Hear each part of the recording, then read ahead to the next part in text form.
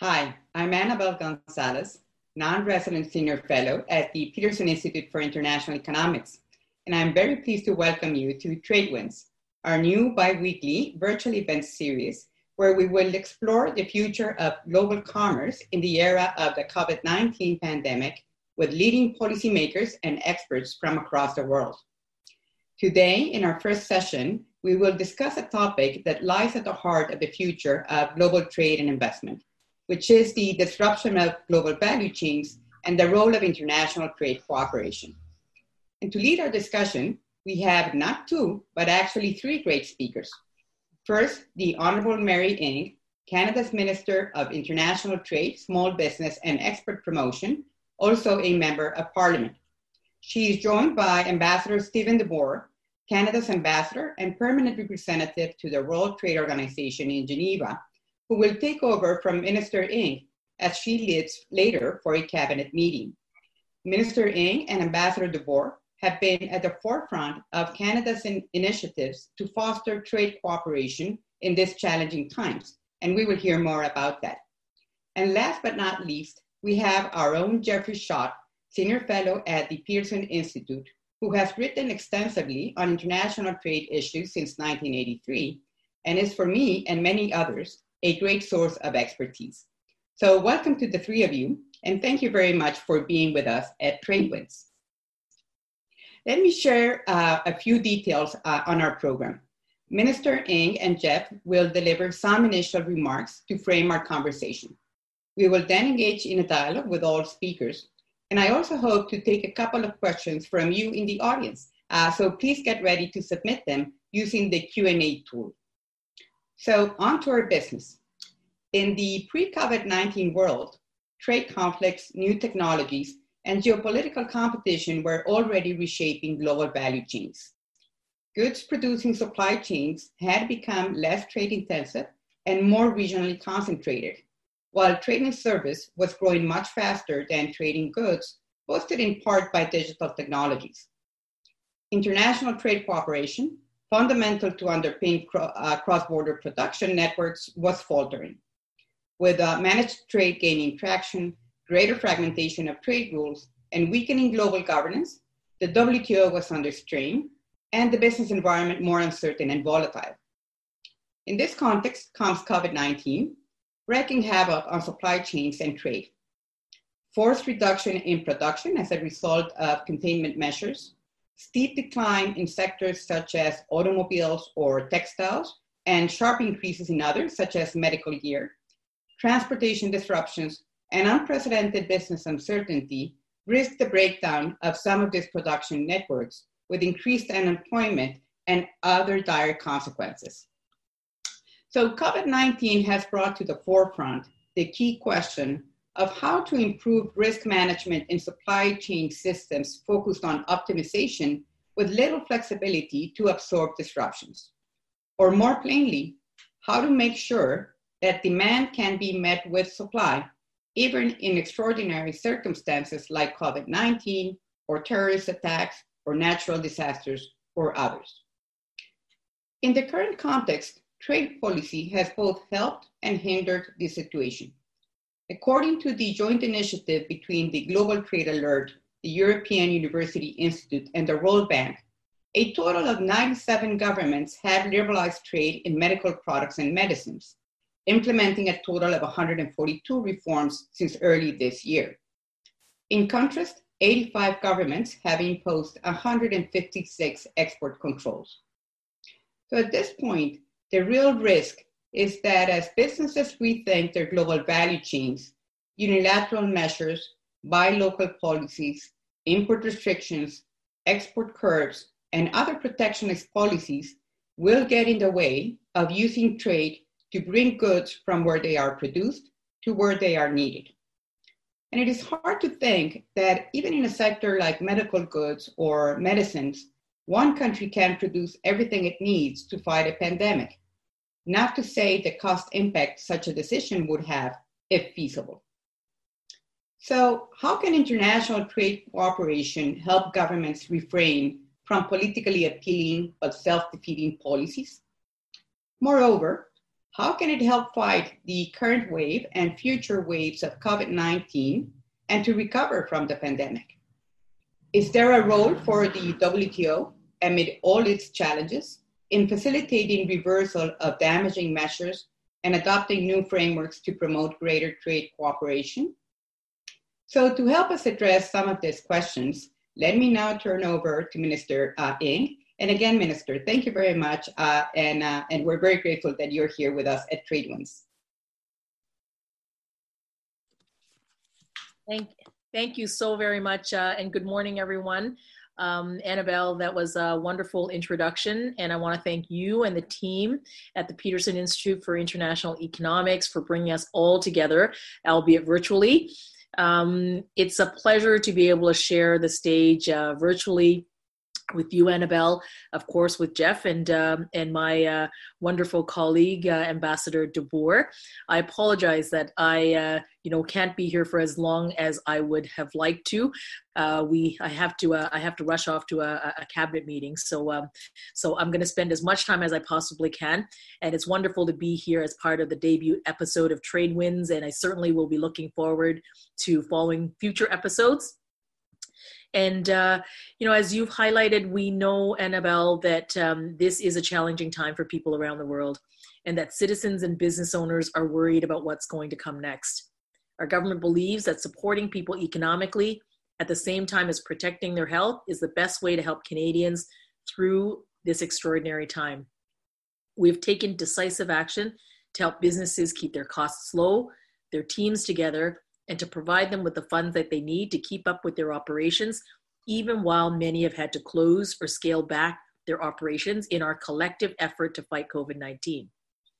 We also recognize that in this interconnected world, we must look beyond our own borders to support our businesses and our people. We know that businesses and workers depend on stability, predictability, and open global supply chains to get access to the goods and the services that they need when they need them. That's why I'm working hard with my international counterparts to prevent unnecessary trade barriers from going up. And as COVID-19 is disproportionately impacting groups like women entrepreneurs and small business owners, people who are already underrepresented in global trade even before this crisis. International cooperation and collaboration is vital to ensuring our ongoing efforts are inclusive and sustainable. And as we look to restarting our economy, we must ensure that everyone can continue to access the benefits of trade. Canada is working with our international partners, including the G20, the World Trade Organization, and APEC, and others, to keep the trade and supply chains open, to remove unnecessary tariffs on personal protective equipment and medical supplies, and to support the essential sectors like agriculture access the global marketplace, especially at a critical time like this. Our work continues so that Canadian companies can continue doing business around the world so that Canadians can get the food, the medicine, and other essential goods that they can rely on. Canada believes that a reliable, rules-based international trading system with the WTO at its core is crucial for businesses of every size in every sector across every region of the country. Canada, with Ambassador De Boer leading the charge in Geneva, has played a leadership role in 3 recent joint statements with like-minded WTO nations. The first saw 42 WTO members reiterate the need to maintain predictable and rules-based trade amid COVID-19. The second saw 28 WTO members reinforce international cooperation on trade in agriculture and agri-food products, ensuring people in Canada and around the world can access the food and agricultural products that they need. The third saw 49 WTO members commit to addressing the immediate economic challenges faced by micro, small, and medium-sized businesses throughout this crisis and beyond. These statements help build resilience and prepare the foundation for future trade policy actions, ultimately supporting businesses around the world to access more customers and to create more jobs. These statements are more than just expressions of principle. They help to build resilience and prepare the ground for future trade policy actions to address the challenges we face. To ensure that the WTO addresses the realities of trade today, Canada has taken concrete steps in creating the Ottawa Group on WTO reform, a family of WTO members united in their commitment to strengthen and to modernize the WTO. I will be convening a virtual meeting of my Ottawa Group counterparts very soon to carry this conversation forward. But Canada and the other 12 WTO members of the Ottawa Group can only do so much. Ultimately, WTO reform efforts will require the engagement of all members to succeed. So bringing in that same spirit of determination and cooperation that so many in the international community have shown in their COVID-19 response to modernizing the WTO so that we can continue to do this important work. And after all, the best way for us to get through this, Canada believes, through these challenges that face us today, is by facing them together and by working together. Thank you. Merci beaucoup. Thank you very much, Minister Ng, for your remarks. Let me now turn it over to Jeff Schott to hear from him. Jeff?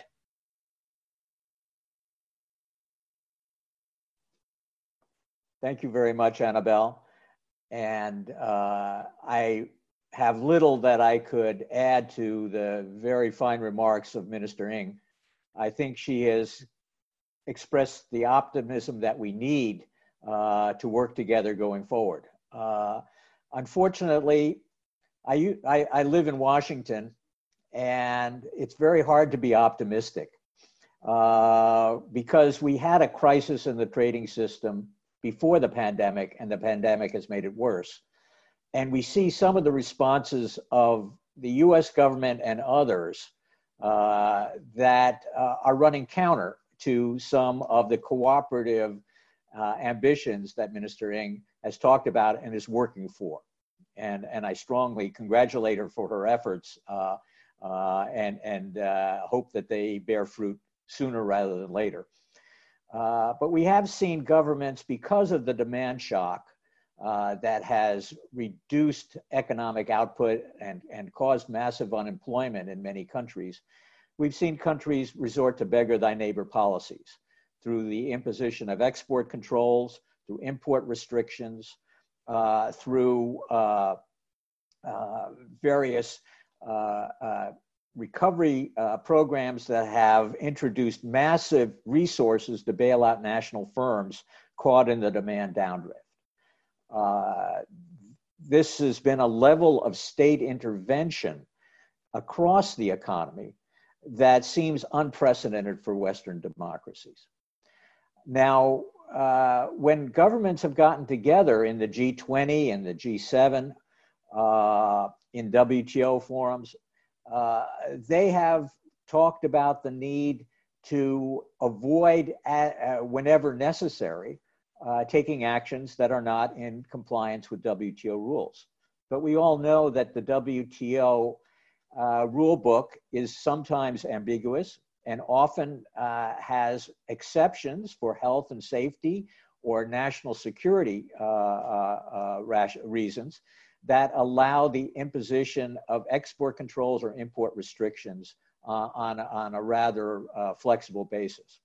And we've seen many countries do that, even though leadership would argue they should avoid invoking the rights that exist under the WTO to interfere with trade and investment that is disrupting supply chains.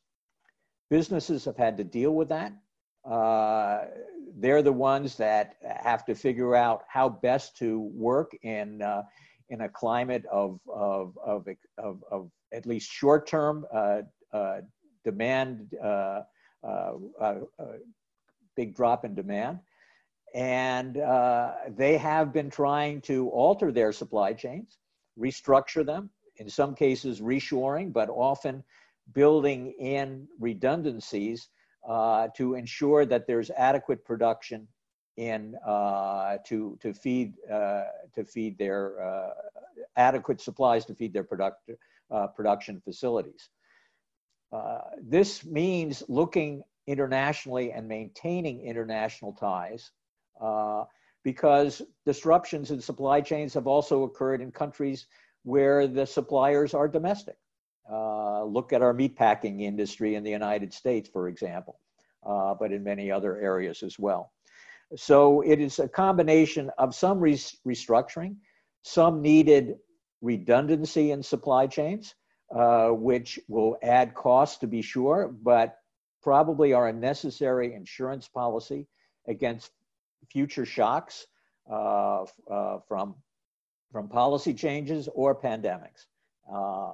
And in that context, I think the WTO and WTO member governments need to look forward, but start working right away on the key challenges that are going to arise as we move out of the pandemic, as hopefully the pandemic abates, and start the process of recovering from the deep losses that have been occurred in the past few months. That will require looking at a number of issues that have been on the international trade agenda for decades. First and foremost, access to medicines, which has been a contentious issue in the WTO for a long time, but now is critical as many companies around the world are struggling and working fiercely to develop new vaccines and therapeutics to deal with the COVID-19 pandemic. As that succeeds, there has to be a way to ensure that there is access to these vaccines, that the vaccines can be produced in quantities sufficient to meet global demand, and that supply and that distribution channels are open so that rich and poor alike have access to these vaccines. This is a global pandemic, and it won't be resolved unless there is a global response that covers rich and poor alike. This gets into many issues of intellectual property, but it also other more traditional border measures that need to be looked at in the spirit of resolving the conflict. I've been mostly negative, Annabelle, but there is an area that offers some hope, and that is the WTO has been working on digital trade. And as most of us who have been shut at home or have found out that the operation of e-commerce is particularly important and welcome and has been a new source of economic activity and job creation. And I think this only indicates that governments should redouble their efforts to bridge the gaps in positions that have slowed progress on developing new rules on digital trade, so that the opportunities for expanding trade and investment are opened up as economies open up going forward. So brief introductory remarks, but hope this helps start the discussion. Thank you. Thank you very much, Jeff, to you as well. And again, thank you to Minister Ng for some very fine remarks indeed. So a number of issues, I think, to unpack in both of your introductory remarks. So let me take the point about robustness of supply chains. So Jeff, you were mentioning that we're going to probably see greater rebalancing towards resilience, towards redundancy, to make sure that efficiency-seeking value chains also incorporate a greater element of risk management. And I think you pointed out the case about this becomes very critical when we think, for instance, about the vaccine for COVID-19, where we need the vaccine, of course, to be developed, to be tested. But once we're ready to go, it's going to be, we're going to need to produce it in several places around the world, and trade lanes will need to keep open so that the vaccine can reach everyone across the world.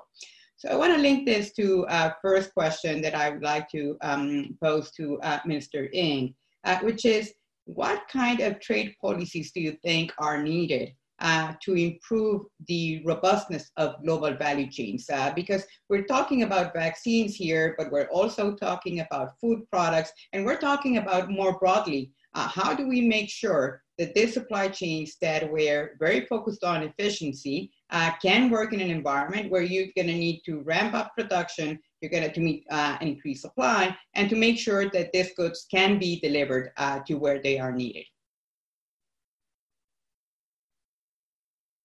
Minister, let me turn it over to you now. I just had to unmute a little bit.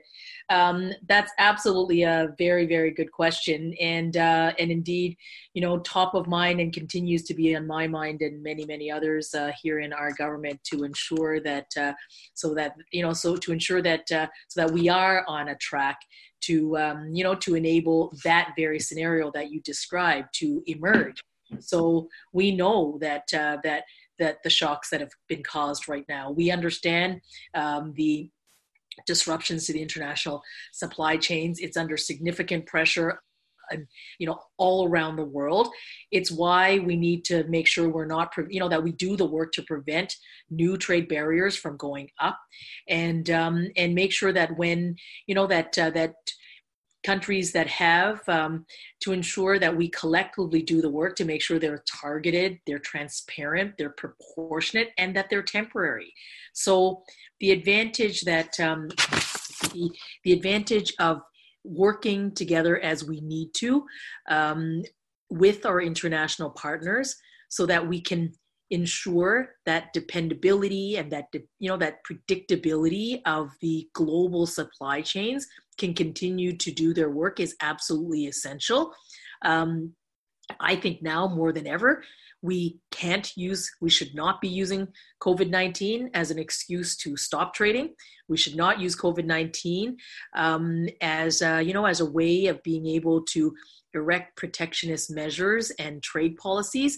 And in fact, now more than ever, we have to collaborate and find those like-minded countries to be able to essentially work together so that we can ensure not only the safety of our people around medical supplies and those essential goods that is absolutely critical, and the production of them, and then the access to them globally to everywhere around the globe, including those developing countries.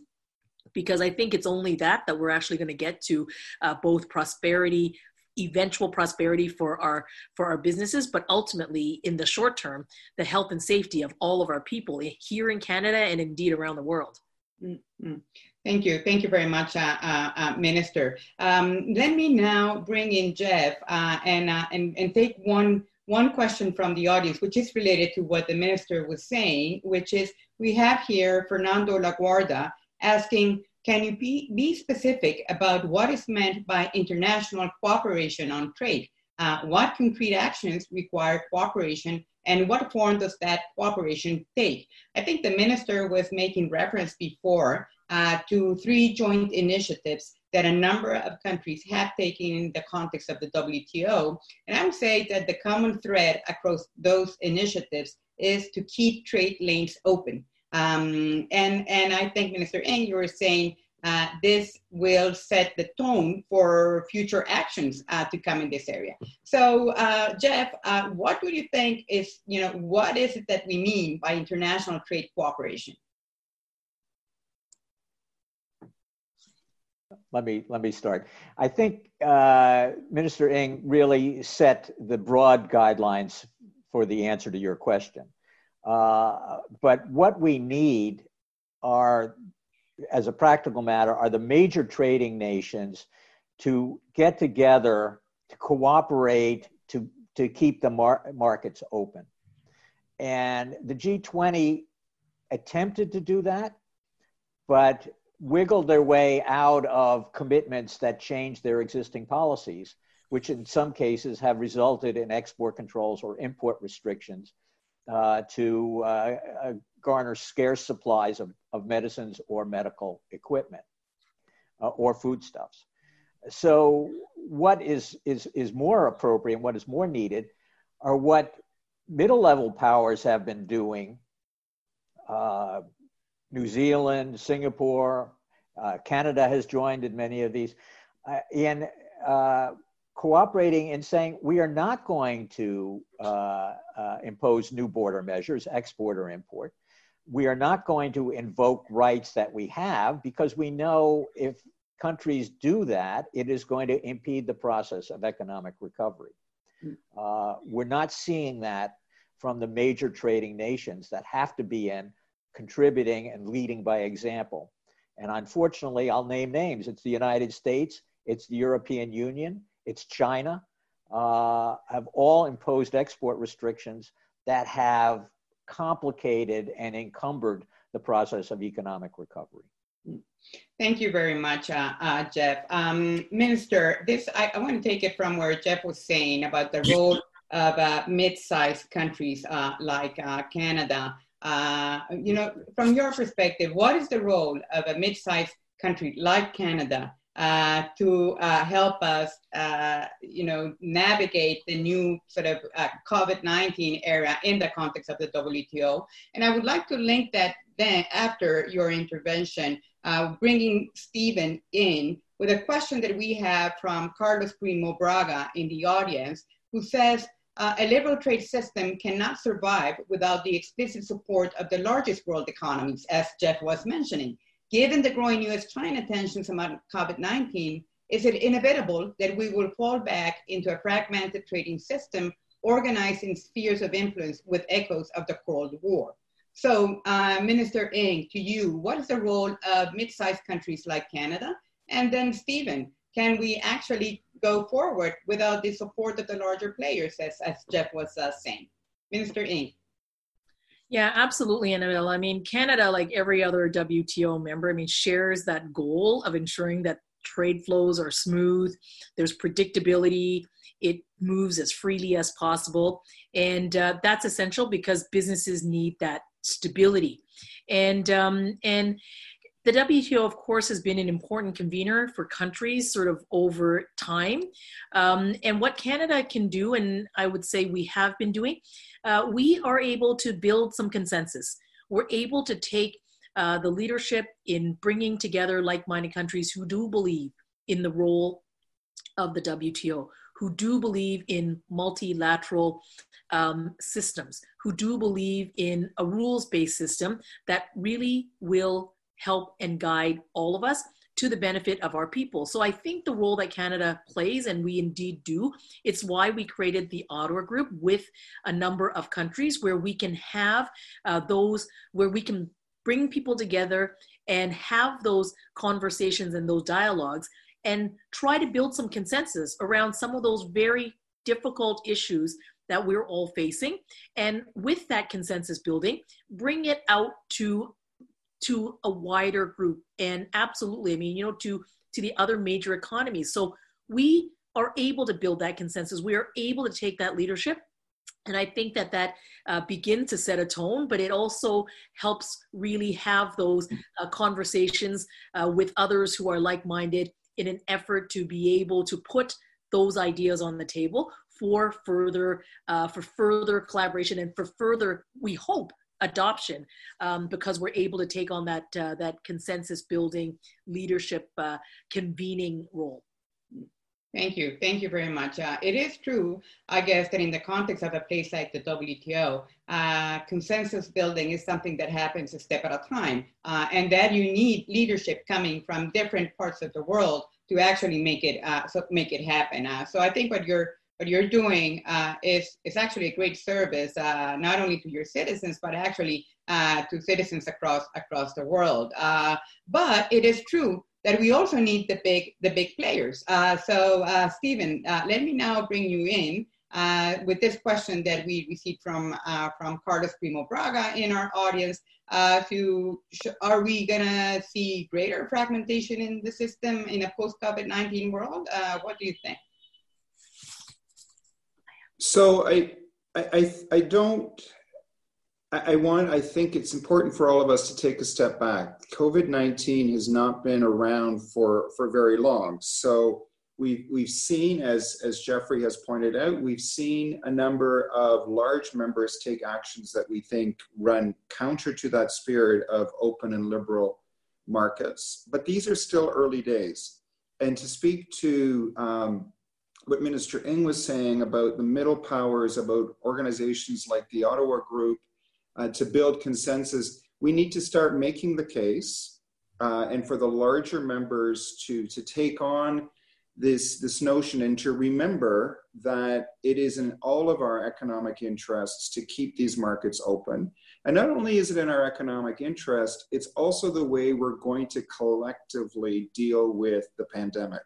We need to have open supply chains. We need to have, as Jeffrey said, these multiple sources of PPE, of all of these materials. And so we need to start making, as middle powers, as the Ottawa Group, start creating that narrative to remind the larger members. But let's not get too carried away about what the larger members are doing. It's early days, and I think that the case can be made. We're already seeing some change in attitudes with respect to the EU, for example. And let's be serious. I mean, for many governments, of course, the reaction is to pull up the drawbridge and to say we need to take care of ourselves, and then we need to start having that conversation about why that's not actually useful for our own economic or health interests. So I'd like to remain optimistic that there's a role for countries like Canada, and that there is a narrative that the larger trading partners will start to adopt. Mm. Thank you. Thank you very much, Stephen. Let me maybe take it from here and go back to say, okay, so we're facing COVID-19 right now.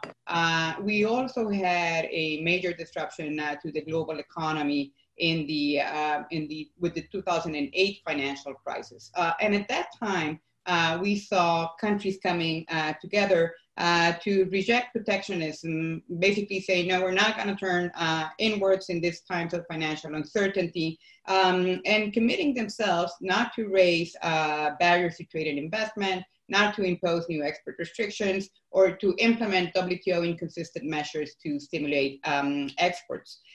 So fast forward to now, 12 years later, where we are facing the dramatic crisis of the COVID-19, and we see a different role being played by the G20. So I know that, Jeff, you have written about this topic, and you mentioned it briefly. I'd like to hear from you. What do you think has been the response of the G20, specifically in the area of trade and investment in the context of COVID-19? And then also hear from Minister Ng in the sense that, what role do you think the G20 should have in this divided world, but what role for the G20 in fighting protectionism and keeping those trade lanes open?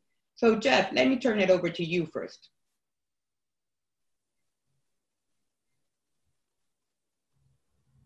And you need to unmute, Jeff. First, let me start by saying Stephen is right that we are only a few months into this crisis. And government officials are learning by doing, and they realize more and more that they need to work together to come up with global solutions. There's no national solution to a crisis unless you want to seal yourself off for a long, long time. I think it's unfortunate to try to compare the financial crisis of 12 years ago with what we're facing today. Because the financial crisis of 12 years ago was generated by imbalances in many economies and required a lengthy period of recuperation and restoration. There really wasn't a major problem in most economies earlier this year before the pandemic hit. And what we've seen is a sharp contraction, a much sharper contraction than during the financial crisis, to basically mitigate the spread of the COVID-19 virus. So that's a difference. The G20 acting 12 years ago made very broad and extensive pledges, but in hindsight, they didn't implement them. So there was a lot of good talk, but a lot of the trade measures, at least, were spotty. The implementation was spotty and ineffectual. I think today we're seeing that the road to recovery can be quicker than from the financial crisis if we work together. In 2008, we had strong leadership from the United States. Today, there is concern that America First is constraining the scope of U.S. global leadership. And that's my biggest worry going forward. But I think there is some room for working together, but it has to be shared responsibility and shared commitments. Thank you. Thank you very much, Jeff. Minister Ng, your experience in working in the context of the G20, what role for G20 really in the current world in trying to bring greater cooperation to deal with this COVID-19 situation?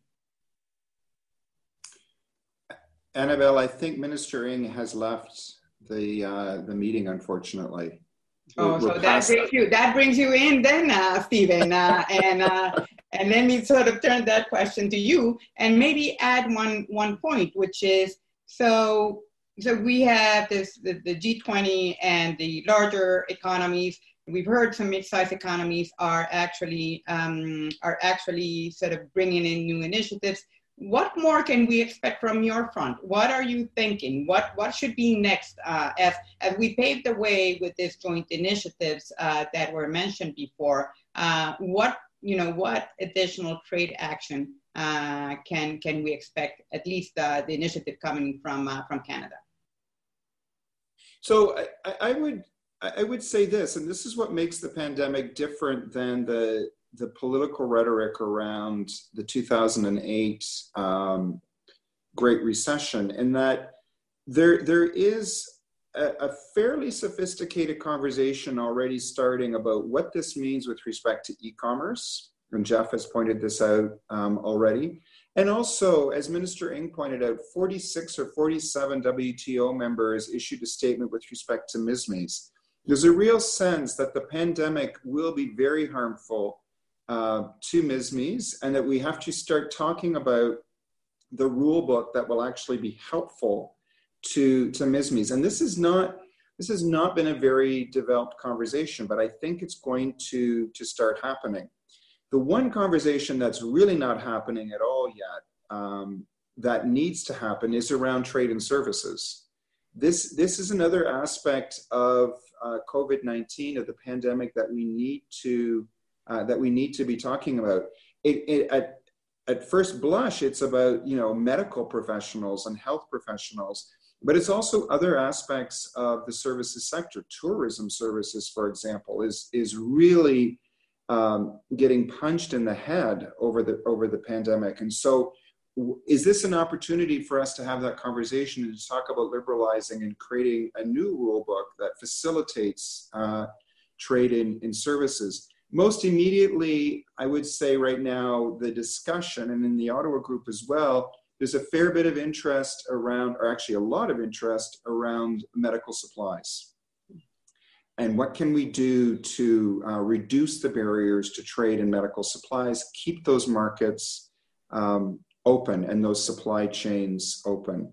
So there is scope for work, but I find it interesting that even 10, 12 weeks after the pandemic, we've already started moving that discussion to what we see are some of the knock-on effects of closing our economies with respect to MSMEs, with respect to e-commerce and supply chains.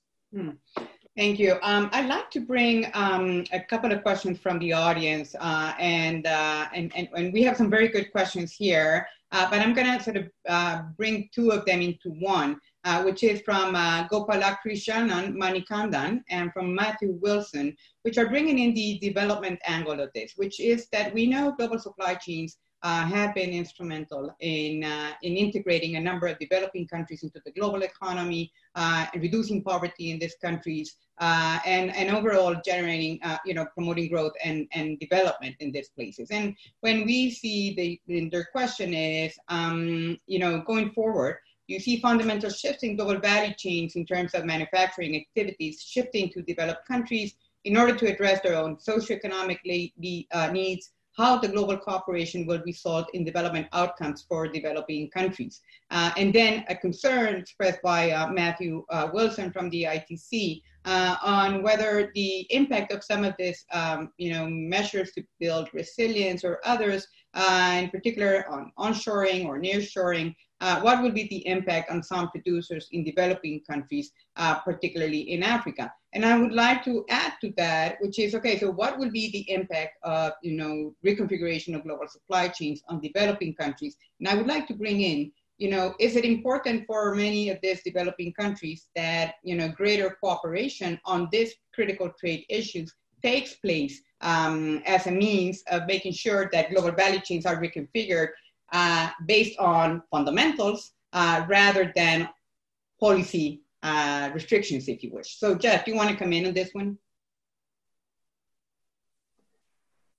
Well, I will start off, though only one of the three of us has represented a developing country in international negotiations. So I think she should also add her perspective, her knowledge on. So you're putting the question back to me, and I'll take it, but let me hear from you first. Okay. Well, I think it's critical that developing countries are not disengaged from supply chains. And there is a risk that that'll happen, particularly as major economies try to subsidize the reshoring of investment. And there are some countries that have been doing that, devoting lots of resources, South Korea, Taiwan, India, for example. But my impression is that it was mostly a reaction to the US-China trade war and trying to develop a defensive strategy against that, and wasn't meant to bring in all investment back home. I think for developing countries who don't have the resources to do that extensive subsidization, it's critical to improve the investment climate in their economies so that they can support and encourage more investment for regional production. This will be critical with regard to medicines and other and medical supplies, for example. And that's a first step. There could be some work on an investment facilitation agreement, like the trade facilitation agreement that was developed in the WTO 7 years ago. That would help them in that regard and provide technical and financial assistance. I think that issue needs to be moved up on the priority on the WTO agenda. Yeah. I think you're right, and to me, one important sort of aspect of this discussion on supply chains and international trade cooperation is this angle. The development angle, if you wish, which is supply chains have been instrumental for countries like Bangladesh, Vietnam, my own country, Costa Rica, and many others, to actually, integrate them into the world economy, as I said, generate good jobs, and start climbing the ladder of development. And we know that in a way, technology was already posing some challenges. The sort of geopolitical competition was also weighing down on it. But for many of these countries, I think a critical point is keeping this supply chains open, supply chains flowing, trade lanes open. And this brings us back to some of the initiatives that are being discussed in the context of the WTO, but also in the context of countries that are like-minded, or also in the context of regional dimensions. And I think we have talked here of many different areas because this is a broad topic, but you both have been mentioning, so there are like orders of priority, if you wish. The one first point is to address everything that is needed to fight COVID-19. And here the question, we have one question from Rashid Benjaloun, and he says, would it be a good idea really to start telling less developed countries that because you cannot get things from other parts of the world, you need to start producing your own things back home? Is that really a good idea, or is it really even feasible? So that's one first order of magnitude. There are other topics that then become very relevant. And I think that you both have mentioned, and we have also a couple of questions from the audience, the topic of e-commerce. Because if anything, COVID-19 has sort of moved us to that dimension with a greater push than we had before. But we still don't have global rules in this area. We have a number of trade agreements that incorporate chapters on e-commerce, but we still have very limited sort of provisions at the multilateral level. So I'd like to pose the question to both of you. Do you think e-commerce negotiations in the WTO should actually take a priority sort of position right now? And is that something that is feasible? Can we expect to see progress in this context? So maybe Jeff, I bring this to you first, and then Stephen, I'll bring you in as well. Well, actually, let me pass it to Stephen, because he's in the seat of responsibility as ambassador, and I'm just the kibitzer on the sidelines, and then I can follow up. So this is well, thank you for that, Jeff. Yes, I do think this needs to be a priority, and I think there's a number of lessons that we've learned. Some of them you've spoken about, Jeff, and you, Annabelle, have spoken about already. That the pandemic sort of underscores the need for global rules with respect to electronic commerce. But it's also interesting in how the fact that we're now meeting virtually has actually moved the discussion forward as to how we might actually negotiate an e-commerce agreement. And so on the 11th of June, the JSI will get back together virtually. And for the first time, they're going to be engaging with capital-based experts. Our hope is that over time, and by over time, I mean in the next couple of weeks or months, they'll start to be able to make decisions and move the negotiations forward in a virtual platform. So there's both the sort of the conceptual notions about what e-commerce means, and then there's the very practical aspects to it. Because what we're hearing at the WTO from many countries is that they can't use a virtual platform for decision making. That still is going to require the old-fashioned, we get into the CR or Room W and hammer out a deal. Well, in the current pandemic and in the current health context, that doesn't necessarily make sense. So we've got the conceptual issue that we need to address and the practical issue. And pandemic is sort of driving both of those together in an interesting way. I think e-commerce will lead us on that. That's a very interesting point that you're making in terms of, from all of these changes that we will get as a result of the pandemic, that trade negotiations can actually, there's a place for virtual trade negotiations to take place, which would be something very interesting. And we have a question here precisely from Jackson Wong, who was asking, will the COVID-19 accelerate WTO negotiations on e-commerce? And it's interesting that even if it does not accelerate those negotiations, which we hope will do, it's interesting that it may, sort of introduce a new modality of trade negotiations, which is something that it'd be interesting to see how it evolves. Let me just, we're coming to an end. Can I just add one point on this, yes, Annabelle? Rules are one thing, and they're important.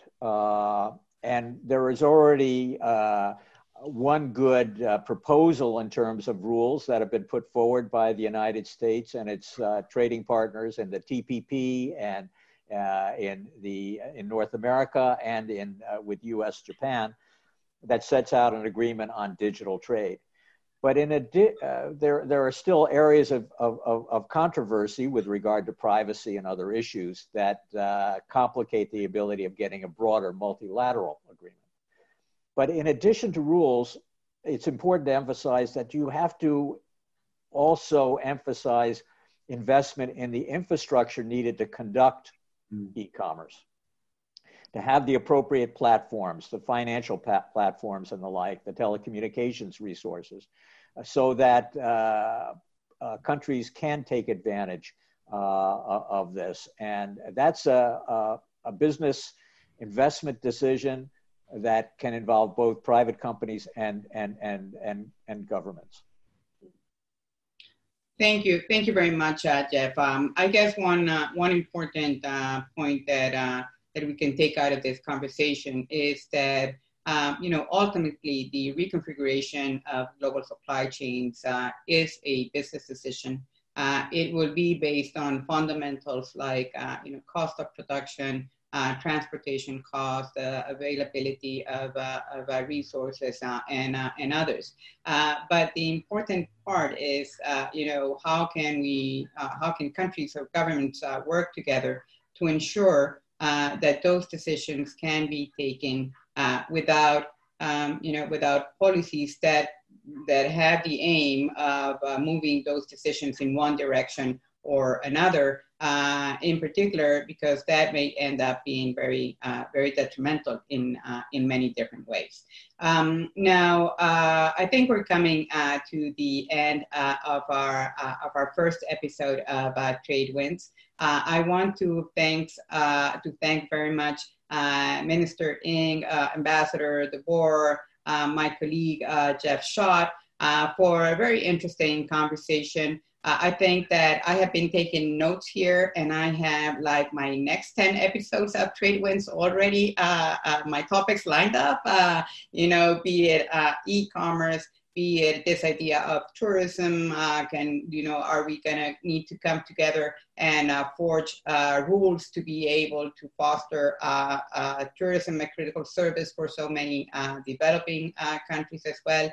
So we got a very long list of topics, but I think this has been, from my side at least, a very good start of our conversations, the types of conversations that we expect to have in Trade Winds.